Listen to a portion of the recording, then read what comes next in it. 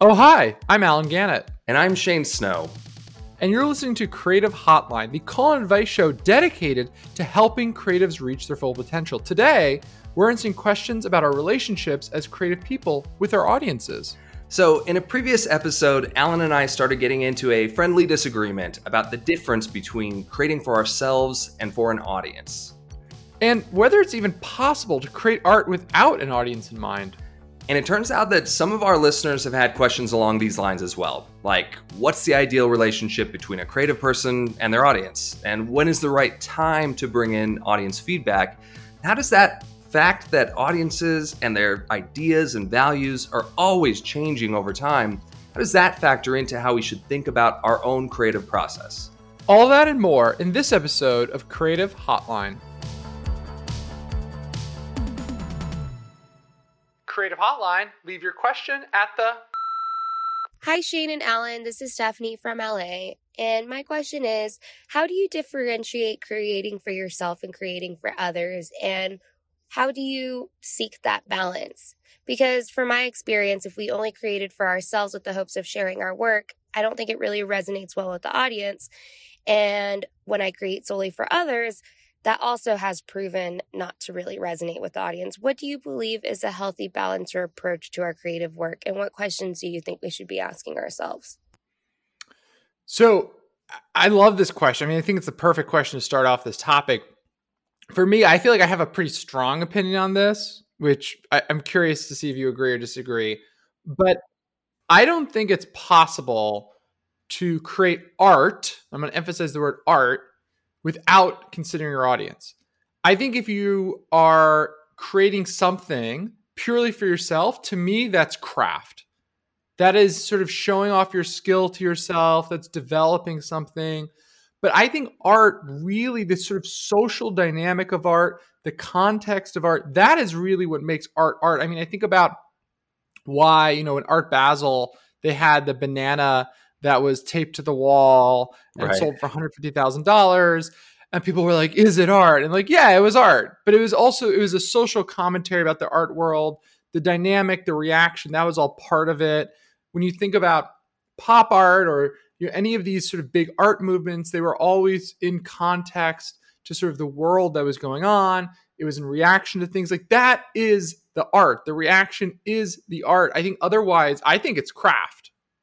So you've never made something beautiful just for yourself to enjoy, or you don't imagine painters painting things and hanging them up on their own wall for them to enjoy rather than for other people? I think that is craft and skill, and things can be beautiful without being art. So, for example, there's lots of things that we look at in the world and we're like, wow, those are beautiful, right? Like mountains are beautiful. Certain people are beautiful. We're all beautiful, but certain people are especially beautiful.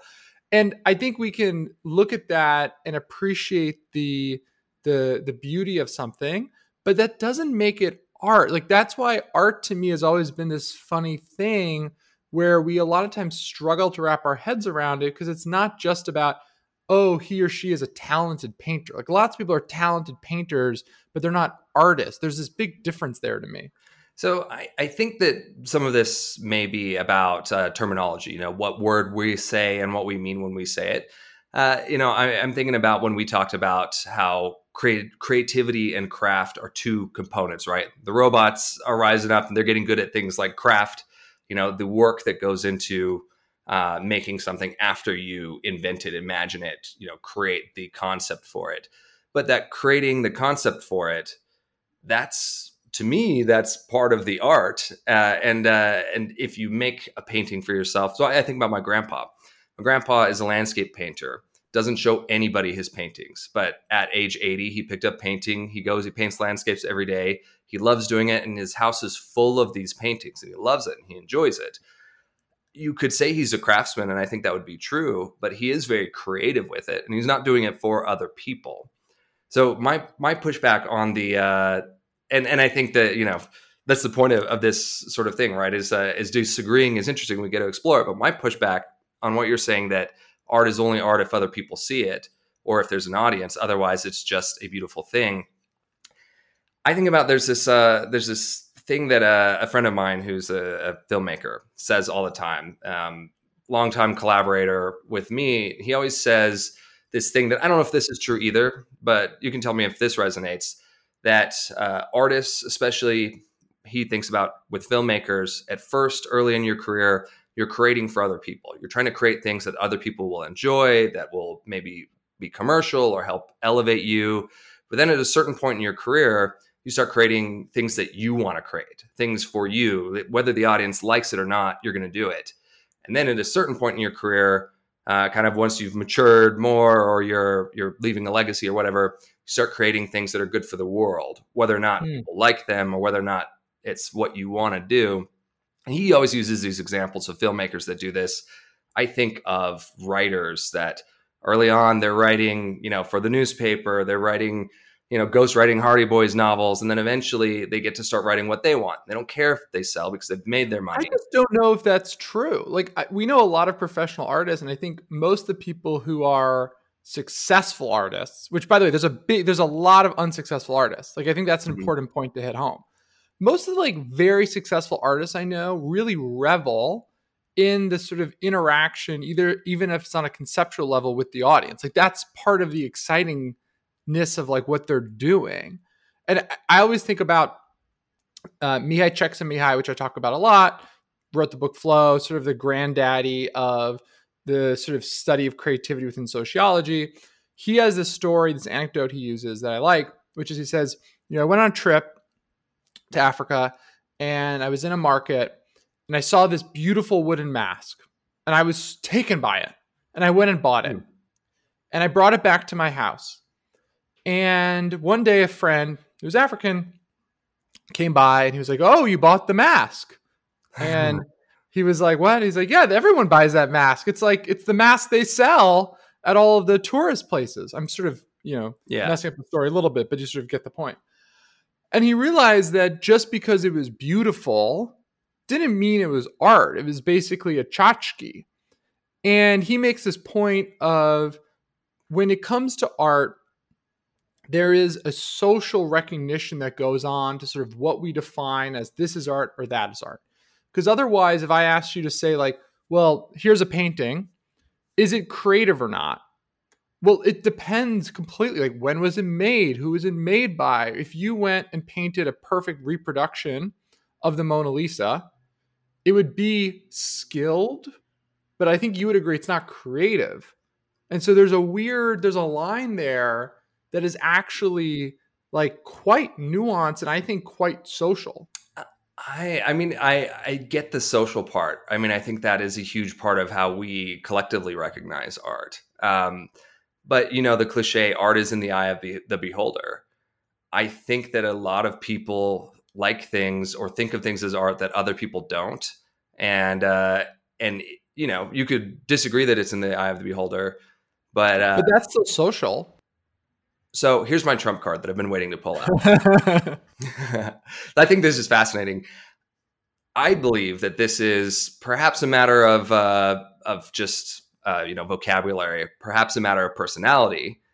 But for me, I have a secret poetry blog that I write that nobody can see, that I've been writing for 4 years for me, that I use sometimes as an outlet, but often I will reread it as a way to enjoy myself. It's part of my, you could say, craft, but I consider it, in my beholder's eye, art that I'm making for no one, just for my own satisfaction, in the same way that I would go read someone else's art for my satisfaction. And I would say that there are people who do that who I'm not going to tell them that what they're doing isn't art, even though no one else is seeing it. Maybe the social dynamic is just with myself, but that's something that I do. I don't know if that's art. I don't know if I agree. I think just because we say I made art doesn't mean you made art. Because like clearly there's a line. There's clearly a line where it goes from just like, I think we would also like, would you say something that is like really like mediocre? Is that still art? people think it is, right? I mean, that's the banana thing, right? People think it. There's a social. Keep bringing in the social dynamic. We should keep moving. Yeah. Well, Otherwise, so why don't we get back to Steph's question? Yeah. The balance between creating for yourself and your audience. I think that whether we're defining it as art or not, you're creating something for someone, whether it's for yourself or the audience. The balance between how much you're taking into account what they want or they need versus what you want or what you need, which I think ties into my friend's thing about at a certain point, you don't need to make money. You don't need to make everyone happy. You want to make things that are going to push the world forward or get people to think, even if it makes them uncomfortable. But at a certain, in certain kinds of situations, you want to create things that are not, that the audience, I guess even in that case, you're thinking about the audience. Yeah, that's why I don't agree, because like I'm reading Matthew McConaughey's memoir, and he talks about how he made this shift from rom-coms to serious work, but his whole context of it is that he wanted to win an Oscar and like be a serious guy. Like it was all about how the people viewed him. So you think that, would it be fair to say that you think that the balance is it's all about the audience? I think that's all about the audience, and maybe the middle ground between us is if the audience is just you, that's okay, but that is all it is then. And so I think to whatever degree you want to build awareness of what you're doing and have an impact, if you want to have an impact on a huge amount of people, you have to have a huge amount of people in mind as you're working. So maybe this will be helpful to Steph after hearing us twist through this. If you're making something and you're making it for you, then think about what's going to make you happy, what's going to push you to think differently, what's going to push, what art will accomplish satisfying you. And if you're making it for someone else, then actually think about them before you think about yourself. And if you're not making it for anyone, send it up in a rocket, send it out to space, and we'll say it's not art. So I think we have had this is truly an area where we might disagree, but I think our middle ground is decent enough. We'll take it. We'll take it. With that, it's time for a segment, a game, some might say, called Please Don't Hack Me. Here's how it works. I will read Shane a series of real password reset questions that I found on the internet, and he has 3 seconds to guess my answer for each one. Now, there's some complicated scoring involved. For every one he gets right, he gets plus 1 point. For every one he gets wrong, he loses 1 point. His goal, 5 points to successfully hack me. Shane, are you ready? I used to do this in high school, and I had a pretty good success rate. So I to be a hacker? Fully ready. I would just guess all my friends' password reset passwords because it's always like their football jersey number or like their dog's name or whatever. So I'm ready for this. Okay, let's see how you do. These are real security questions. Okay. And you only get 3 seconds to answer each one. So Don't be slow. First question first. What was my favorite sport in high school? Nothing. You got it right. Very good. All right. So that's plus 1. What is cheering needs to stop. What is my pet's name? Maven. Oh my God, you're killing it. How many bones have I broken? 2? 0. -1. Wow. You've broken no bones. No broken bones ever. Yeah. You're careful and indestructible guy. That makes sense. Let's don't play sports. What is the title and artist of my favorite song? Oh. Don't Stop Believing. Shit, that's a terrible guess. Why would you? Style by Taylor Swift. This hacking is not going well. What is the title and author? I thought that would be too. No, go with your instinct, Shane. Okay. What is the title and author of my favorite book? Oh, this one's easy, Alan. It's Dream Teams by Shane Snow. Great book, wrong answer. What is my favorite movie? Your favorite movie is... I'm going to go with The Matrix 3. You are really just not hacking me successfully. The answer to both of the last 2 questions is A Single Man by Christopher Isherwood. Favorite book, favorite movie. That movie, we just watched it, Sylvia and I. So sad. So gorgeous. Yeah, I mean, stunning. Like, stunning. it made me want to buy all Tom Ford stuff. In fact, Tom Ford people are listening to this podcast, will you sponsor the show? I will wear all of your stuff and talk about it every day. Forever. Yeah, it's Forever. a real burden that you carry wearing Tom Ford forever. What is my favorite TV program? Wheel of Fortune. Excuse me, this is really, I thought you knew me so well. I was on Wheel of Fortune when I was 19, so Shane is like subtly making fun of me here. What is... The ones that I know are easy. The ones that I don't know, I need to take a process of deduction. So the 3-second limit, I think, is actually a great thing in real path. This is why I'm very hacker proof. Yeah. What is my favorite color? Green? I'm wearing it. It's blue. I was trying to help you here. This was really... Okay, we have just a couple more, 3 more. What is my preferred musical genre? Pop. Pop punk. I grew up in New Jersey in the 2000s. I mean, that's still your favorite? Yes. Oh, nostalgia. Someone said that. So on a previous episode, I sang a Drake clip, and one of our listeners said it sounded like a pop punk version of a Drake clip. Oh well, they have good taste. Let's take it as a compliment. Yeah. 2 last questions. Here, let's see if you have redemption. These are both double or nothing because you are really not doing well. What year did I graduate from high school? 2008. 2009. Wow, we are. Last question. This will be triple or nothing. What was my dream job as a child? I think you wanted to be a CEO. Oh, a lawyer. I was really not a little masochistic there. All right. So you started off so strong. You got 2 points right in a row. And then you were -9. So you were -7. That is not good. So Shane, you have failed to hack me. My security is simply too secure. I think it's probably for the best. I don't want to know what's in there. To the voicemail. Hi, Alan and Shane. This is Jess from New York. I have a question for you about art that isn't appreciated in its time. I think obviously we can all think of a million examples of artists who weren't truly celebrated until after their death, but more and more we're seeing artists whose work we sort of reconsider as society evolves. Obviously, Woody Allen is a very topical example of that at the moment. But I guess my question is, when doing creative work, do you consider the current state of the audience you're producing for? Or is it your responsibility as an artist to sort of create art that looks forward? Thank you. Wow, so I think this is a really chewy question because my instinct is to say creating stuff that lasts is a goal of mine as a writer, especially. I want to create things that will still be on people's bookshelves 10 years from now. My life dream would be to make movies or books that 100 years from now people still think about and know about.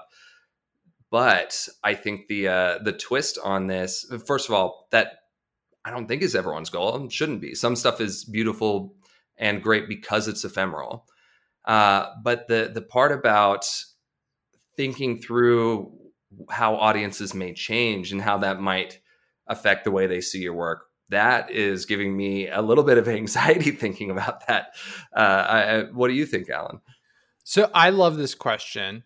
And I feel like we have a lot of mythology around this type of question. So I hear this question in 2 ways. One, I hear this sort of someone creating now, how do they think about the future? And then obviously also she's talking about reconsidering people from the past, which I think is an interesting part of it too.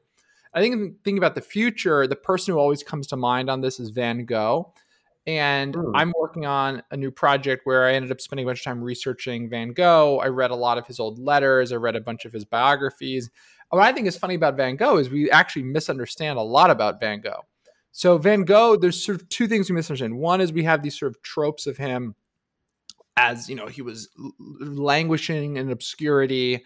And only years after he died did anyone find out about him. And that is not the story of Van Gogh at all. So this is actually really interesting. So the story of Van Gogh was he was sort of languishing in obscurity.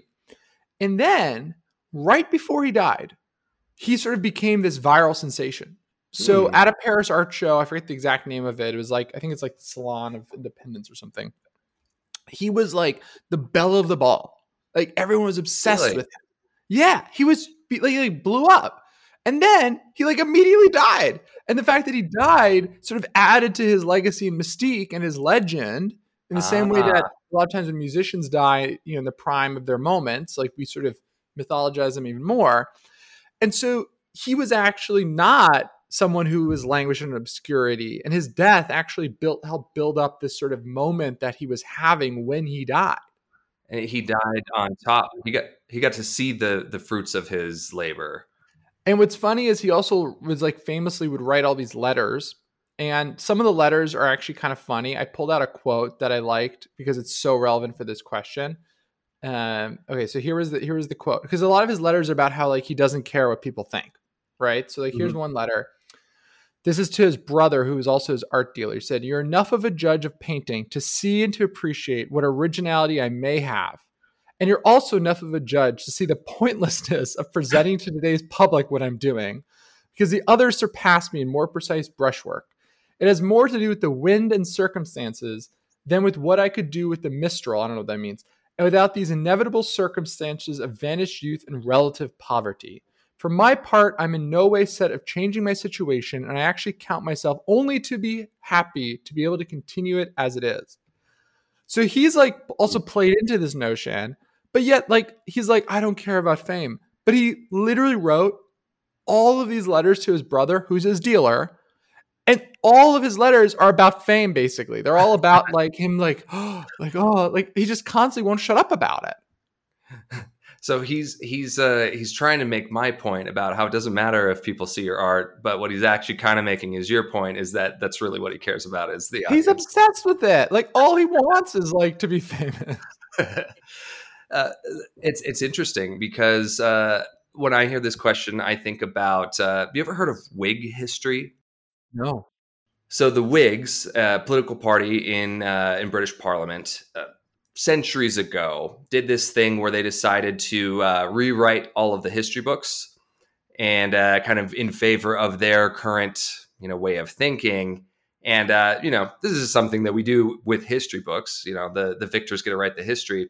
But the concept of Whig history was sort of born out of this idea of judging the past based on today's standards. And I think there is a thing that we do now, especially, that is, I think, uncharitable to people in the past, where we pull out who they were, what they did centuries ago, decades ago, even a few years ago, when standards were different, when what they were doing was not considered unacceptable socially by their standards. And now by our standards, we know better.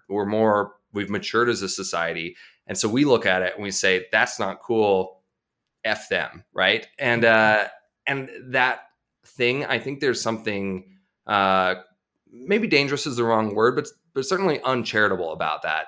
Where if you think about a kid does something that's wrong or awful and they don't know it's wrong or awful, we don't, when they're an adult, punish them for that. That would be. But I think that there's a big nuance there that's hard to know, because like let's use a really weighty topic, like let's use slavery, right? There were abolitionists. Yes. So like, there were plenty of people who knew it was wrong. There wasn't like people were like, I wonder if this is wrong. Like there were plenty of people who were like, this is clearly wrong. Yes. Well, so I think there's a big difference between that. And I think also saying this before addressing the Woody Allen thing might get anyone who's stopped before this point upset. Stuff that is morally wrong in your time, that is seen as morally wrong, or that is at a very human, visceral, emotional level, something that we know better and would have known better then, is a different story than saying, because now we've evolved to the point where we have nuanced views of things that they just simply didn't then, and people were ignorantly doing wrong. I think that we need to look at the things like that through more of a charitable lens of people who are meaning well, but they are doing what we consider bad now while meaning well, because they don't know better. That's different than people who are. I agree. Like how sometimes with language, there's language that we wouldn't use today that in the past people use at the time was not considered even questionable, sort of from a morality perspective, and like I think that's exactly it. Language and subject matter that today is taboo because language has changed. But back then wouldn't have been, or back then, people hadn't encountered people across the world. They didn't even know that elephants existed. So there's things that they said that now we look at them and we're like, wow, that sounds like a euphemism. That's terrible. But in the time, if we look into it, we should first seek to understand whether they knew what they were talking about before we decide that it's awful. So it is a nuanced thing. But I think with the Woody Allen question, or with artists that, we look at now, things have come out about who they were that they should have known better. And we don't like what we see. I think what do we do about their art is maybe a subject for a whole other day. Can you artist would be a good topic. Yeah, can you appreciate something that comes from someone who you think is awful? They always talk about how Hitler went to art school. What if he made what if he made the statue of David? Like, we wouldn't want that. But I think some people could argue that it was still beautiful, and that really fucks with my head. Let's go to a game. I can't deal with it. All right, we're going to segue to something a little lighter. This is a segment called To Cave or Not to Cave.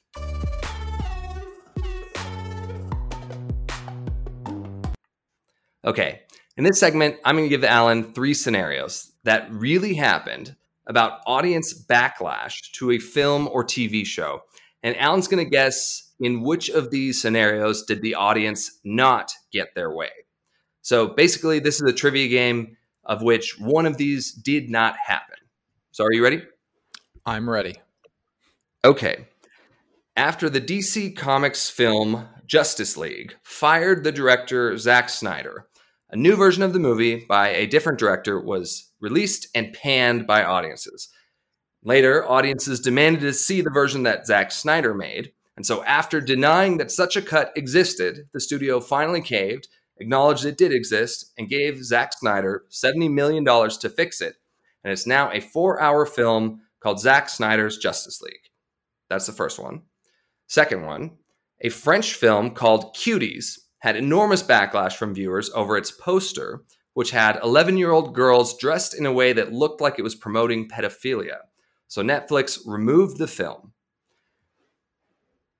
And the third is the sci-fi TV show The Expanse was about to get canceled after poor viewership, but then fans freaked out, started an online campaign, and got it 2 extra seasons from Amazon, notably because one of those fans was Amazon CEO Jeff Bezos himself.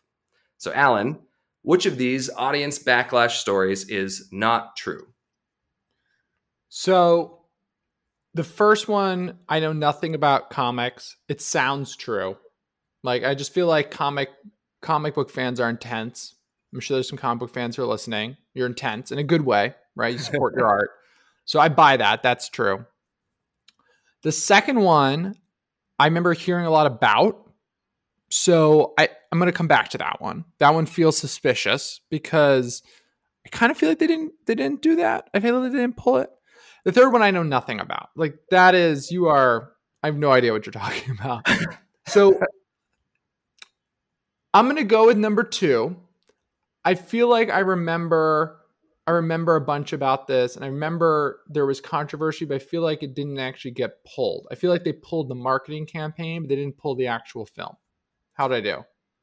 So I'm devastated that you don't know The Expanse.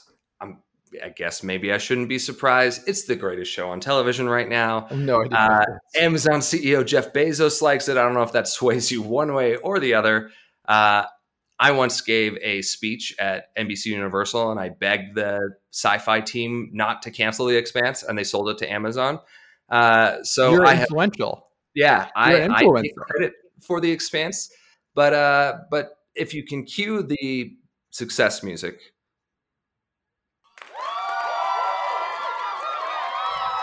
I am delighted to inform you that yes, the second one is false. So it is true that Cuties got an enormous backlash. They tried to cancel it. The audience tried to cancel it because the poster looked like it was promoting pedophilia. So Netflix apologized, though, and changed the poster and kept the film. And they also acknowledged, they tried to let people know that taken out of context, the poster did look like it could be offensive. But actually, once you see the film, it's not offensive. And that's why they made that call. So they didn't remove the film. They changed the poster because without context, it looked like it could be bad. And then people watched the film and they kind of, the campaign petered out because people realized that they were wrong about the backlash. Look at me. I won so far. So far, we are 0-1 winner over here, and Mr. Can't Hack Me over there. With that, it's well deserved, Alan. This time, but that's I'll the get last you next word. time. We're just gonna leave it on. I'm a winner.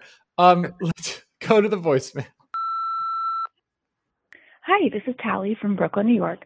I was wondering, how soon in your creative process do you start thinking about the audience? Like, when a creative idea takes place, do you right away think about who is this for and how is it going to impact them? Or do you just let yourself make something because you just want to make it for a while first? Thanks so much. So I like this question because it's subtly different than the first one. This one's about timing, right? Not about if, it's about when. I think about this sort of thing in terms of audience feedback or collecting data on creativity and the tension between trying to show people something new, create something new, while also trying to make sure that you're not creating something so foreign that people don't get it. Either that it's ahead of its time and you die and it becomes popular, or just it doesn't work. I think for me, the recommendation that I would give is have a sort of a two-part process to your creation. Explore when you're feeling like exploring, push your boundaries, seek out things. If you're a musician, play around. And then at a certain point, you want to take what you've explored and cull it down into something that can be appreciated or that works better. And I think that culling period is when I tend to bring in the audience or editors or reviewers or feedback. But I would say that just because someone gives you feedback or you get data from the audience doesn't mean that you have to take the feedback, that you have to do what they suggest. For me, I think bringing in the audience is about gauging what's not working. And then as the creative person, as the artist, I then try to solve the problem. But I don't have to solve the problem in the way that people are suggesting. I can thank them for showing me what's not working, and then I can try and find other creative solutions. So that's the way that I handle this. But I know we're all different. And Alan, I suspect you have a bit of a different process. I'm pretty similar. And I think most people are pretty similar. I actually think this is a very misunderstood thing. So, we have a lot of friends who are writers sort of by just context of being writers. And I'm sort of shocked by the gap where I think most audience members don't realize how feedback driven most of these crafts are. So here's the big secret, right? Most writers are really intense about feedback reads. They get feedback readers. They're intentional about who they get as feedback readers when they solicit the feedback. A lot of people try and build a group of sort of diverse feedback readers so you get different perspectives on what you're writing. And I know for most writer friends, like that is a huge part of the process. And for myself, I feel like I couldn't successfully write without that. If I was just writing without some outside context, I would miss the mark because you get in your head, you sort of can't quite tell when you're writing exactly what's going to land or not land. And you need that outside perspective. And Shane has been a feedback reader for me. I've been a feedback reader for Shane. And this isn't just for sort of written word, but it's also, movies, films. Like I think about screenwriters, for example. Screenwriters are like obsessed with feedback. Like the whole idea in Hollywood of notes and of, we're going to get notes and, incorporate those. Like that's a huge part from a time perspective of the process of creating a movie and creating a screenplay. And so music, for example, think about like collaborators and how people go into a studio and they get feedback from the producers and the engineers and all this. Like feedback is essential to the process because, going back to our first point, which I was right on, because you're creating for an audience, you can't just create in your own head, right? Unless you're creating for an audience of one, which who would do that? Then you need to incorporate outside feedback. So I usually, to answer this question precisely, I usually will write a pretty tight first draft and then collect feedback. And I'd say the feedback mark is probably my 50% mark. So there's still, about half of the sort of creative process to go when I'm soliciting feedback. How about you? Yeah, I like to do feedback in chunks. I like to get feedback before it's going to be so psychologically painful to change things. I don't want to get through the whole draft or the whole manuscript, and then realize that I've screwed something up in the first chapter that affects the whole book. So I like to get feedback in chunks. I like to de-risk the potential for feedback becoming catastrophic by doing it in chunks. And I like to compartmentalize people so that, different people are giving me feedback at different times. I think that if you want to explore further or deeper than you have before in your art or than other people have before in your art, do that exploration longer before you get the feedback. That's fine, but you need to detach your identity and your sense of worth from the feedback when it comes. So the longer you spend on something, the more it can hurt you personally if you get feedback you don't like. I think I want to bring up something that you said though, Alan, about readers taking a look at your stuff. Jess's question that we just answered a few minutes ago about, future-proofing your work. One of the things that I do as a matter of course with my books or with long articles that I know they're going to have like a long shelf life is I have sensitivity readers, where I will send out my manuscript to people who don't share my perspectives, to people of color. If I'm writing about anything that would potentially be, someone of color would have a different perspective than me, where I'm white, I tend to actually try to get as many demographically and generationally diverse people as possible to read my stuff, so that I can know if something I'm saying that I don't think is going to be distracting or offensive might actually be distracting or offensive to someone who's 18 or to someone who's 65. Totally. So I do that because part of a lot of times my sense of humor, my jokes don't land for people who are not in my sort of within a decade plus or minus. And I've had to learn that I need to get that feedback, because otherwise I'm like making these jokes that are only funny to me and like 5 other people. Yeah. And you don't want to distract the audience from the point that you're trying to make or from the art that you're trying to show them. So it's not about taking the fun out of it by trying to be overly PC. It's about making sure that you can focus people on what you want them to focus on and not get on side tangents because you screwed up or you had a blind spot. Yeah, for sure. So this has been a really fun episode, Alan. Yeah. And, if you listening have a question for us on anything creativity related that you'd like to hear, well, visit creativehotlineshow.com from your phone or computer to leave us a voicemail. We are here to answer your questions. So in our next episode, we're going to be taking some very juicy questions about the nature of identity when it comes to creative work. It's going to be fascinating and a little nerve-wracking, if I may say so. Oh, and if you like this episode, we could use your help. Yes, just pause for a second. We could use your help. We need you to leave a review on Apple Podcasts. So really, every review we gets us closer to our dream of one day being trillionaires. So at the very least, help us out. But if you want to just help other people find the show, please leave us a review. We would really appreciate it. Bye, Shane. Bye, Alan. Bye.